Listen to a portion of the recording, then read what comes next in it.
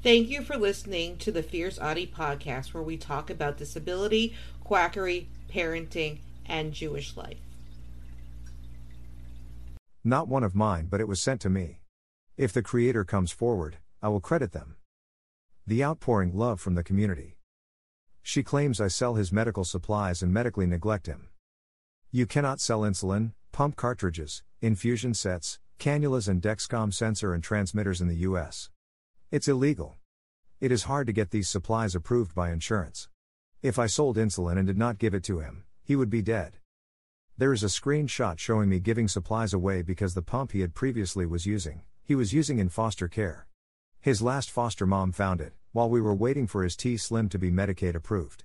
The reason we needed it is because 3 months after he was using the Animus Ping, the company discontinued use in the US, so they stopped the production of supplies.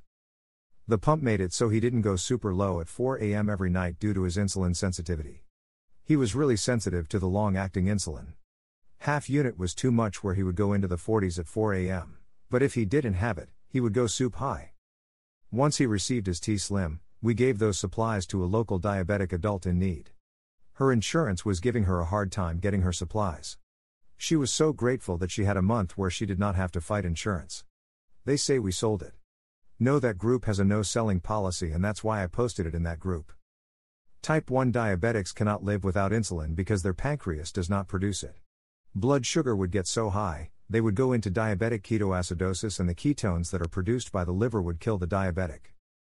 They are twisting my words when I say we keep him a little elevated at night. This is so he doesn't go really low at 4 a.m. like he would. Low means 40 mg/dl. This level will cause him to go into a hypoglycemic seizure. Thankfully, that has never happened with us. Before coming to us, he has. Going too low can be just, if not more dangerous than too high. 200 ml/dl will not put him into diabetic ketoacidosis. He has not been in DKA since the post in the screenshot below. That was before the T-Slim X2 insulin pump paired with the Dexcom G6. That combination has been amazing and kept him level. He is very insulin sensitive, so we need to be super careful he doesn't go too low. Now she says I use them for money. In 2016, there was a local public helping group when my financials weren't as strong as they are now. My pet business was only 2 years old. I started it so I could spend more time with my kids instead of working 15-hour days at a vet's office. It takes time to build a business. We had only had my husband's siblings for less than 1 year. We were getting adjusted to having 3 more mouths to feed. They are not foster children. We have legal guardianship. There is no financial assistance for that.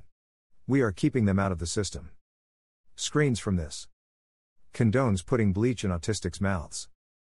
People are turning their backs on the hate. Doesn't know the difference between COVID and the flu or a cold. The study I was being interviewed about was the occurrence of colds and flu after the mask mandate. Nothing was spoken about COVID. We fail to see the difference between the 3 viruses. Direct message from Connie's fake account after saying I'm not posting on social media. Connie, this isn't one of my Bleacher accounts, but thanks for playing. Then Autistic Hitman got involved. Whoever you are, thank you for defending my children. They think Emma is Autistic Hitman. We don't have time for that. If you really want to concentrate on your son, stop fixating on mine. Trust me, it will help. I went to court and they made assumptions as usual. So in the press release by the Department of Justice, it said exactly where the Grennans were going to be arraigned. In the United States, spectators are allowed to be in the courtroom to watch what happens. Going to court to watch is not the same thing and pushing themselves as an expert witness. I know what MMS does and how harmful it can be.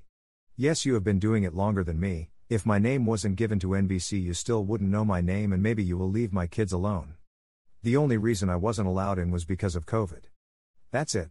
He explained to my why, I thanked him and then I left. I guess she has never heard of the Sunshine Law. I made a report to Garda and she stopped talking about my kids, but Connie thinks it's funny to militarize my kids against me.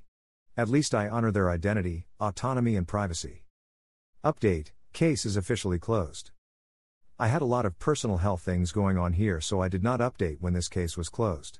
About a month after the first visit from the DCF worker, I got a phone call. He asked if I was still being harassed over the non-abuse of my kids. I told him it had calmed down. He told me he had to make one last visit and see everyone. When he came over, he gave the older boys a lecture about how important it is to help Nick and I out when cleaning the house. He then went on a rant with Nick and I about how schools will make bogus calls. He hates the false calls because it takes resources away. He Googled me like I told him to do, and he saw the good work that I do. He saw the Kids Scout Awards on display. He told us how he went to each of the kids' schools and lectured them on what was abuse and what wasn't abuse. He told me that I shouldn't have any more trouble from them. He saw that all but one of the calls was from the school over ridiculousness. Glasses that broke at school, and had a pedicure stain on his shirt when he had a clean one in his backpack, etc.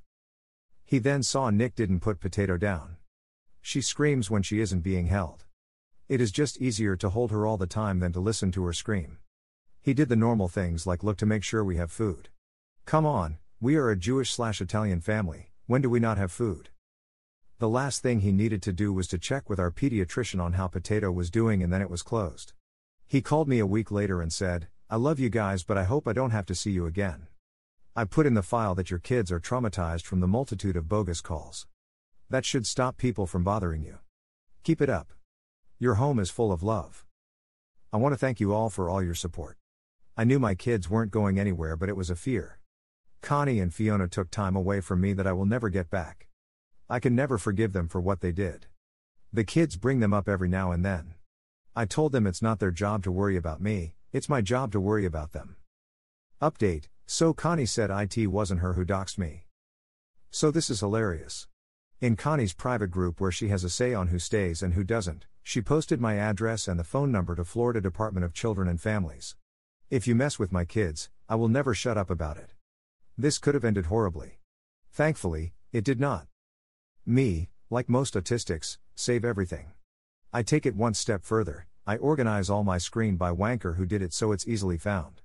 Now that people are posting this screenshot showing she did dox me, she thinks it will work by saying she was a victim of identity theft. I did make a sarcastic tweet about this statement. Autistics are not buying it. I literally do not have the time.